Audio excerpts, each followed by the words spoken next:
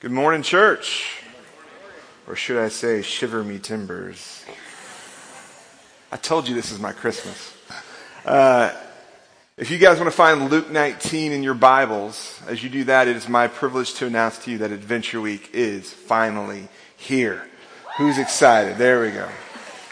I know it. As the children's pastor here at Grace, I'm really excited. It's really hard for me not to just grab this and just take us somewhere. I guess if I say something stupid, I'll change direction or something. I don't know. But anyway, it's exciting to be here. Hopefully you guys have caught some of that excitement over the past 2 weeks as we've kind of revealed how we plan on tying pirates to the gospel. And if you recall, we've been centering it around one of Jesus' parables, the parable of the hidden treasure from Matthew 13:44. We're going to look at that parable one more time. It's only one verse, so it won't take us long. Remember, it says the kingdom of heaven is like a treasure hidden in a field. When a man found it, he hid it again, and then in his joy went and sold all he had and bought that field. Now, I've told you that the spiritual meaning behind that parable is pretty clear. Being a member of God's kingdom holds immense value. We get to experience the treasures of God's grace and forgiveness through Jesus. We receive an undeniable joy that drives us to forsake the world's counterfeit treasures for God's overflowing and everlasting life. He is so worth it. Clearly, He is worth it. And what I also said is clear is that not everyone finds this treasure. Such was the case of the individual that we examined last week. If you were here, do you remember who that was?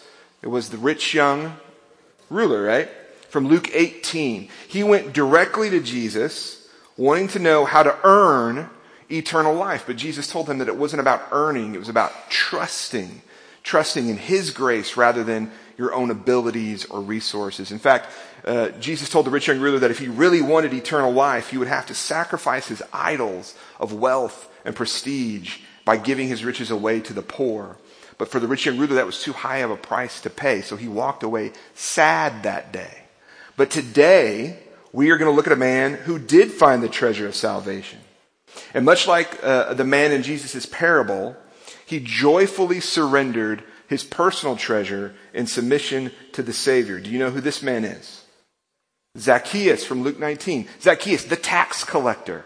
Let's read his story with me in verse 1 of chapter 19. It says, Jesus entered Jericho and was passing through. A man was there by the name of Zacchaeus. He was a chief tax collector and was wealthy. He wanted to see who Jesus was, but because he was short, he could not see over the crowd. So he ran ahead and climbed a sycamore fig tree to see him, since Jesus was coming his way. Verse 5. When Jesus reached the spot, he looked up and said to him, Zacchaeus, come down immediately. I must stay at your house today. So he came down at once and welcomed him gladly. All the people saw this and began to mutter, he has gone to be the guest of a sinner. Verse 8, but Zacchaeus stood up and said to the Lord, look, Lord, here and now I give half my possessions to the poor. And if I have cheated anybody out of anything, I will pay back 4 times the amount. Jesus said to him, today salvation has come to this house, because this man too is a son of Abraham. For the Son of Man came to seek and to save the lost. Would you pray with me? Father God, once again, we ask you to help us see Jesus for the treasure that He truly is. Give us the same bird's eye view of Him that Zacchaeus had, so that we don't miss Him. Holy Spirit, I pray that we would hear your calling today and that we would be obedient to it. May we be led this morning to both joy and repentance as we seek to honor you. And Jesus, thank you for seeking us to save us from sin. It's in your name that we pray. Amen. All right, treasure seekers, we're going on one final dig. Let's dig in. And let's start by making sure that we don't miss what Luke has been doing right in front of our eyes these past 2 chapters. So if you've got your Bibles, keep them open to Luke 18 and 19. We're going to keep going back there today. Too often we look at the Bible in snippets, like a story here, a story there, and that makes it easy for us to miss the fuller picture of what the author may be trying to do. Let's not do that today. Let's slow down and see what I think is Luke making a very clever point. And it all starts with that parable that we briefly looked at last week. We looked at another parable, the parable of the Pharisee and the tax collector from Luke 18. Do you recall that? We're going to read it again, starting in verse 9 of chapter 18. So if your Bibles are open to chapter 18, read with me. To some who were confident of their own righteousness and looked down on everyone else, Jesus told this parable. 2 men went up to the temple to pray, one a Pharisee and the other a tax collector. The Pharisee stood by himself and prayed, God, I thank you that I am not like other people, robbers, evildoers, or adulterers, or even like this tax collector. I fast twice a week and give 1/10 of all I get. But the tax collector stood at a distance. He would not even look up to heaven, but beat his breast and said, God, have mercy on me, a sinner. Verse 14, I tell you that this man, rather than the other, went home justified before God. For all those who exalt themselves will be humbled, and those who humble themselves will be exalted. So this made-up story that Jesus told about a fictitious religious leader who is blind to his sin and a fictitious tax collector who is repentant for his sin. It's just a story that Jesus told to make a point. But then, 4 verses after he tells this parable, who do we meet in the flesh? The rich young ruler, who is a religious leader who is blind to his sin. And then a dozen verses go by, and who do we meet in the flesh? Zacchaeus, a tax collector who is repentant for his sin. Luke is showing you the real life version of Jesus' parable. Do you see it? It's being played out right in front of our eyes. Luke is showing us that what Jesus teaches about is not theory. It's reality. Luke also shows us how similar these 2 men are, except for a few key differences. They're both wealthy, yet one of them is respected while the other is hated. They're both sinners, yet one of them realizes this, the other one does not. They both meet with Jesus, yet one walks away sad while the other becomes glad. Why? Because like in Jesus' parable, one of them is humbled while the other is exalted. The stories of the rich young ruler and Zacchaeus are similar enough that it would be very easy for me to just preach the same sermon that I did last week. If we looked at the last week's outline, right, from last week about the rich young ruler, let's just look at those main points again, and you tell me, am I talking about what the rich young ruler needs to do or what Zacchaeus has done? Recognize your need for a Savior. Zacchaeus did that. He knew that he was a sinner. Respond to him in surrender. Zacchaeus did that. He obeyed Jesus' call. And then rely on his strength. Zacchaeus did that. He gave up his wealth and trusted in Jesus. Unlike the rich young ruler, who did none of those things, Zacchaeus shows us how to properly respond to Jesus. But today, instead of focusing on how he responded and encouraging us to do likewise, I want us to see why he responded this way. Because maybe uncovering his motivation will lead us to respond in kind. So your outline today is not about steps for you to take. They're truths for you to see. Hopefully those truths will lead you to see Jesus for the valuable treasure that he is. So that first truth is Jesus is worth seeking. Look at those 4 verses in chapter 19 again. Jesus entered Jericho and was passing through. A man was there by the name of Zacchaeus. He was a chief tax collector and was wealthy. He wanted to see who Jesus was. Because he was short, he could not see over the crowd, so he ran ahead and climbed a sycamore fig tree to see him. On his way to Jerusalem to be crucified, Jesus made some stops along the way. Jericho was one of those stops. And one of Jericho's residents was a man by the name of Zacchaeus. So unlike the rich young ruler, we learn this man's name. And his name is significant because of what it means. Do you know what your name means? Like Neil means champion. Beat that. And don't look up what your name means right now. Do that later. But Zacchaeus means innocent. And that's incredibly ironic because of what he did for a living. He was a tax collector. Tax collectors in that day were not seen as innocent people. They were seen as thieves because they were overcharging people and keeping the excess for themselves. And they were also seen as traitors because they were working for the Roman government.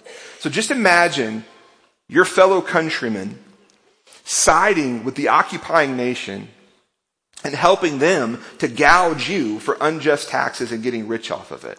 That's who Zacchaeus is. He's not innocent. And because of this, he was hated by his peers. He would be viewed unclean. He would not be welcome in your home. He would not be welcome in the local synagogue. There is a reason that Jesus chose a tax collector to be the second person in his parable. He wanted a character that everyone is used to seeing as the villain.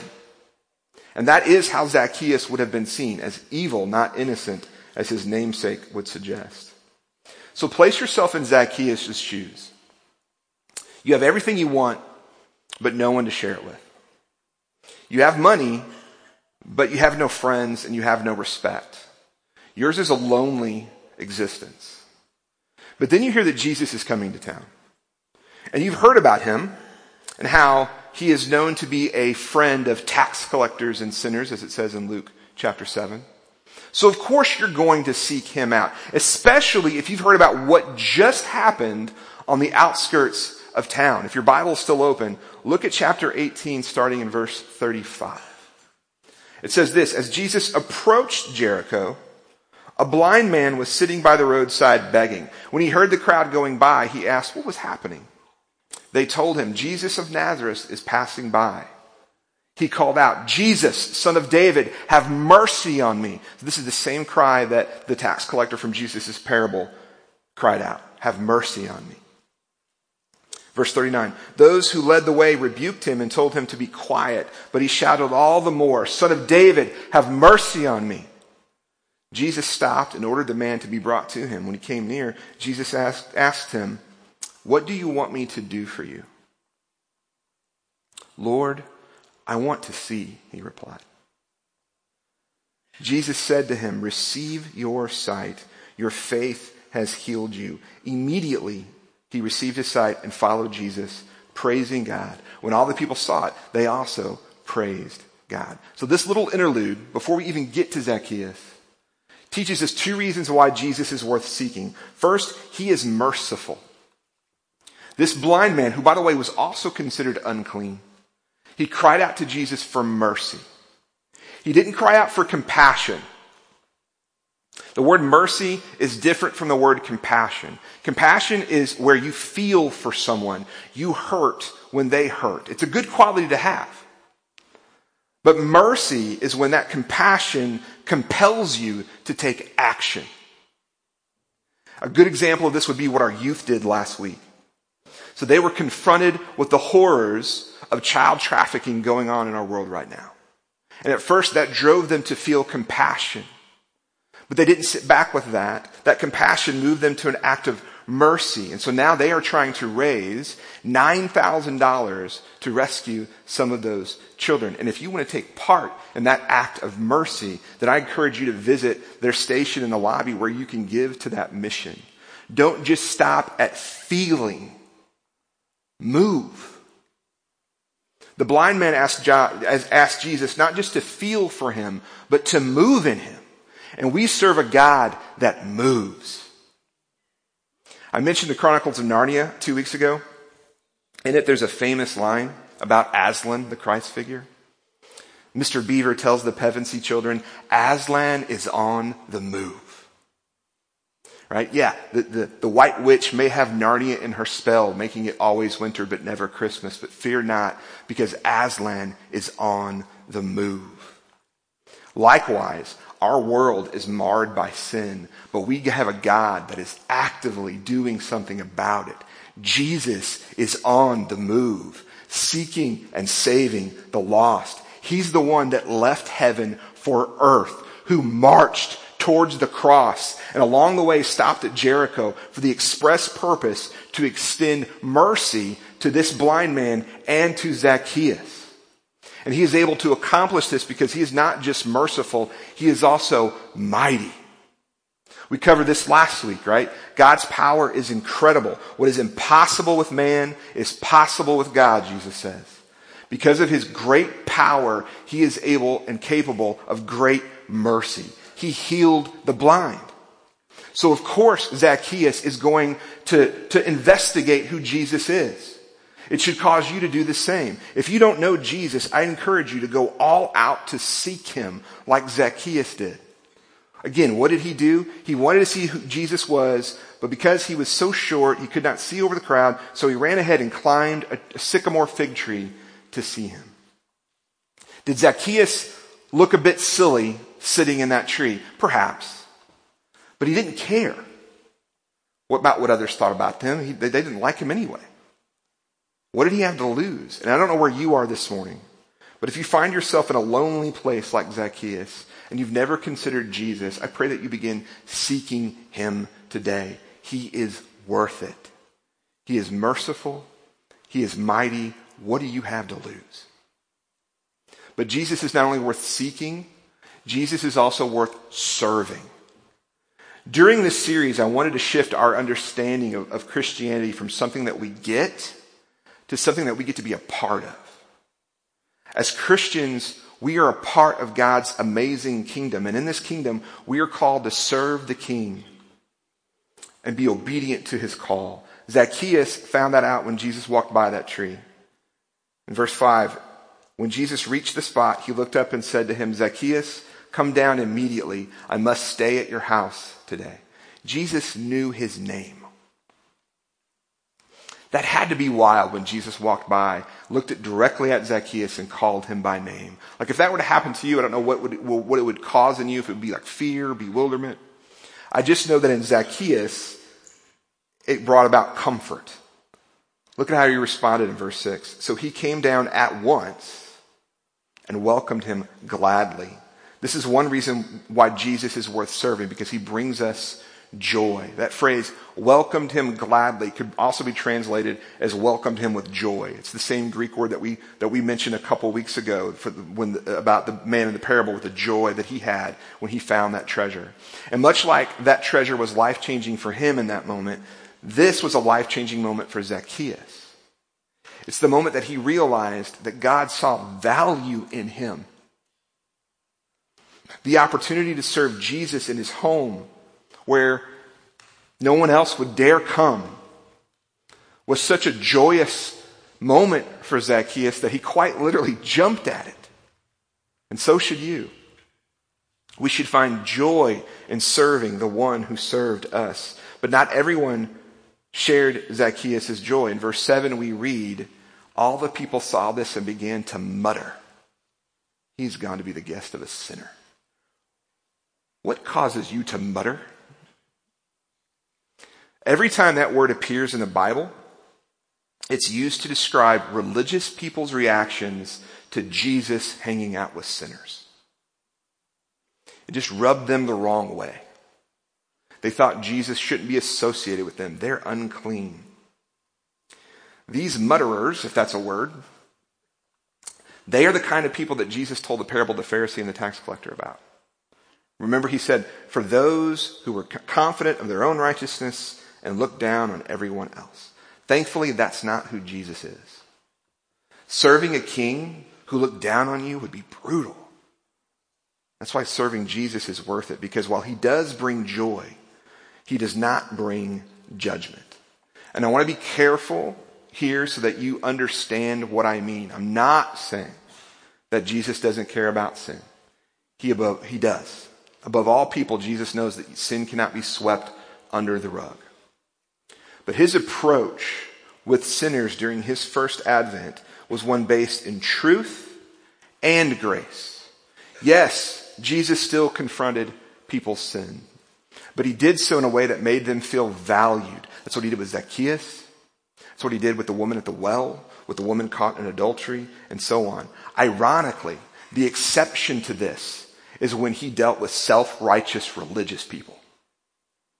Jesus was ruthless to them because they condemned the people he was sent to save. John 3:17 says, God did not send his son into the world to condemn the world, but to save the world through him. That's why Jesus came, to save people who were already condemned by their sins. The judgment had already been pronounced. It just hadn't been carried out yet. But make no mistake, judgment is coming. In fact, if you wanted to write the word, if it makes you feel better and you want to write the word yet next to that phrase, he does not bring judgment in your outline, you go for it. One day Jesus will judge the quick and the dead. And those who have not put their trust in his work on the cross as payment for their sin, they will receive their just punishment in eternity. And I know that's scary, but believers, take solace. God made a way for us to be rescued from that judgment and offers us an eternal and an undeniable joy. We are the last people that should be muttering, especially when a sinner is receiving the same gift of grace that we once received.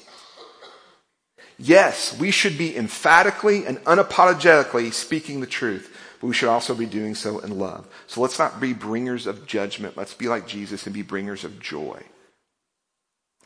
That joy is why he is worth serving. And that joy can also lead us to see that he's also worth our sacrifice.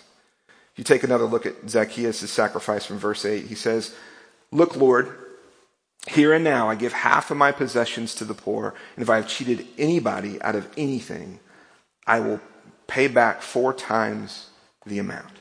Zacchaeus gladly did what the rich young ruler could not do.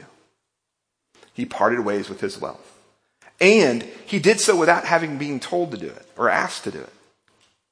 He comes to this conclusion on his own. He's like the man who found the treasure in the field, who in his joy went and sold all that he had to buy that field. Zacchaeus sacrificed his wealth because Jesus offered him true fulfillment. I don't know if you saw this, but earlier this week, someone won a Powerball jackpot that was worth over $1 billion. That's billion with a B. And when I heard that, I automatically started wondering or daydreaming about what would I do with that kind of money? And am I the only one? Is that my guilty heart? Am I the only one that did that? Just me, yeah. I think most of us probably believe that having money just makes life easier. But then I look at Zacchaeus, a man of great wealth, who knew what money had to offer, yet willfully turned it down when he discovered the treasure that Jesus offered him. That should say something to us. Again, Zacchaeus is not a parable. This is real life. He is a real individual who sacrificed his wealth because of the satisfaction that he found in Christ. He discovered the same secret of being content that Paul had discovered in Philippians 4, which says, whether living in plenty or in want, I can do all this through him who gives me strength. Have you learned that secret? Are you relying on the strength of Christ as your source of fulfillment, or are you trying to find satisfaction in the trappings of this world? Zacchaeus knew that true fulfillment came from Jesus. That's one of the reasons why he was worth our sacrifice. But Jesus is also worth our sacrifice because of the forgiveness that he offers. Unlike the rich young ruler, Zacchaeus was not blind to his sin. Like we sang earlier this morning, Holy Spirit, make us aware of your presence. Make us aware of our sin too. Zacchaeus saw that. He knew that he was a pirate. He knew that he was cheating people out of their money. But we see from his actions that he was repentant of that. God's grace and forgiveness changed him. He is now a member of the kingdom who surrenders all that he has and is to the will of the king. And how does Jesus respond in verse 9? He says, today salvation has come to this house because this man too is a son of Abraham. Again, do not miss what Luke is doing here. This is a bookend to the story of the rich young ruler. After the rich young ruler left sad, Jesus said how hard it is for the rich to enter the kingdom. It's like a camel going through the eye of a needle. His disciples asked, well, then who can be saved? And Jesus said, what is impossible with man is possible with God. And what do we see just a few verses later? A rich man being saved. The camel going through the eye of a needle. Luke is showing us the fulfillment of Jesus' promise that salvation is possible for anyone. Zacchaeus was a thief, and a traitor to his fellow Jews who had essentially excommunicated him from the family. But through forgiveness of Christ, he was adopted into God's family, and he is declared a true son of Abraham, which if you recall from George's sermon from a few weeks ago when he was going through Galatians 3, that means he is a child of faith, and therefore he is an heir to eternal life. And that same offer of forgiveness, adoption, and eternal life, that's available to anyone, even you. Again, it starts by recognizing your sin and repenting of it as Zacchaeus did. And like Zacchaeus, you then surrender your life to Christ by placing your faith in him and his death on the cross to save you from your sins, not your own good deeds, not your own resources. And then like Zacchaeus, that decision will lead you to joy. That's why Jesus is worth seeking, worth serving, and worth sacrificing our lives for. He is a good king who offers an everlasting joy far better than the fleeting and fading treasures of this world. So as I begin to wrap up, I want to draw your attention to those main points in today's outlines. It is true that Jesus is worth seeking, worth serving, and worth sacrificing all that we have for. But it's also true that he feels that we are worth it. As much as as he is our treasure, we are his treasure. To him, you are worth seeking. Jesus said in verse 10, "For the Son of Man came to seek and to save the lost." To you, Jesus, you are worth serving. Jesus said in Mark 10:45, "The Son of Man did not come to be served, but to serve and to give his life as a ransom for many." Which leads me to this ultimate realization. To Jesus, you are worth sacrificing his life for. We read this a couple weeks ago, Romans 5:8. God demonstrates his own love for us in this: while we are still sinners, Christ died for us. That is why Jesus came, to seek us as his treasure. And guys, we are an unlikely treasure. When Jesus said that he came to seek and to save the lost, the word lost there does not mean hidden, does not mean misplaced, does not mean out of view. It means ruined. It means marred beyond repair. That's the condition we are in. Hopeless, broken, wrecked. And yet, Jesus still deems us as worth it. I've told this story before, but it's been a long while. In 1973, Fisher-Price released a doll named Audrey. There is nothing special about Audrey. She did not run on batteries. She didn't have a pull string. Her eyes didn't close when you laid her down. She did have brushable hair, but other than that, she was just cloth, plastic, and stuffing. One Christmas, my parents bought this doll for my sister, Sarah. Sarah loved Audrey, but she couldn't pronounce Audrey. Whenever she tried, it just came out Dee-Door. So Audrey became Dee-Door. And wherever Sarah went, Dee-Door tagged along. To bed, to the dinner table, to the park, to the church, to the library. Sarah brought her everywhere. So much so that Dee-Door developed what you might call wear and tear. Would you like to see what... Yeah. That's Dee-Door today. In fact, my sister allowed me to borrow Dee-Door. This is it. It is safe to say that Dee-Door has seen better days. Amen? It's actually amazing that we even have Dee-Door. It was thought that I'm going to put you back to bed. It was thought that Dee-Door was, suffered the same fate that many dolls do, which is being lost over time. But when Sarah graduated from high school, my dad gave her a present. It was Dee-Door. My dad kept that raggedy old doll because he knew that it meant something that to his little girl, that it was something that she treasured. He also wrote her a poem. The other thing she's holding in her hand is a poem about how proud he was to have watched her grow from the little girl who couldn't pronounce Audrey to the young, confident woman that she had become. Now here's the thing. I'm confident that no one in this room would pay 2 cents for Didor if they saw her at a garage sale. She is a mess. But to she's my older sister, but to Sarah, who is now fully grown, Didor is a special treasure.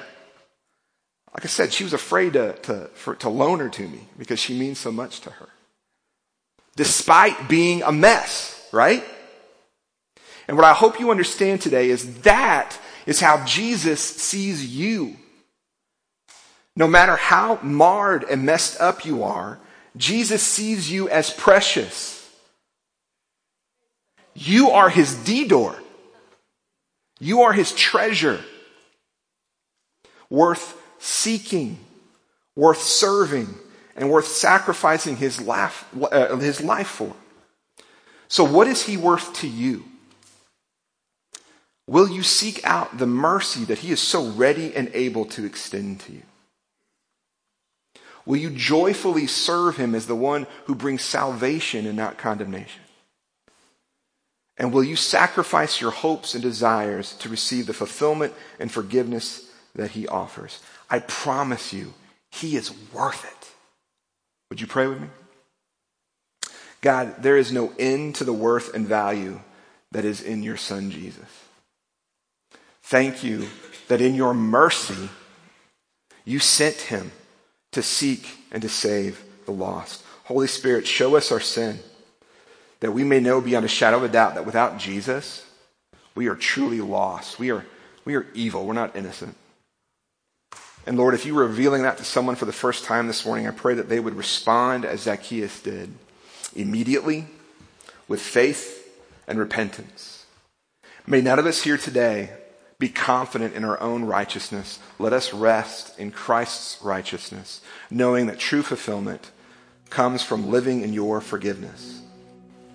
May that realization that you value us bring joy to our hearts and surrender to you as our King. And Jesus, it's in your precious and holy name that we pray. Amen.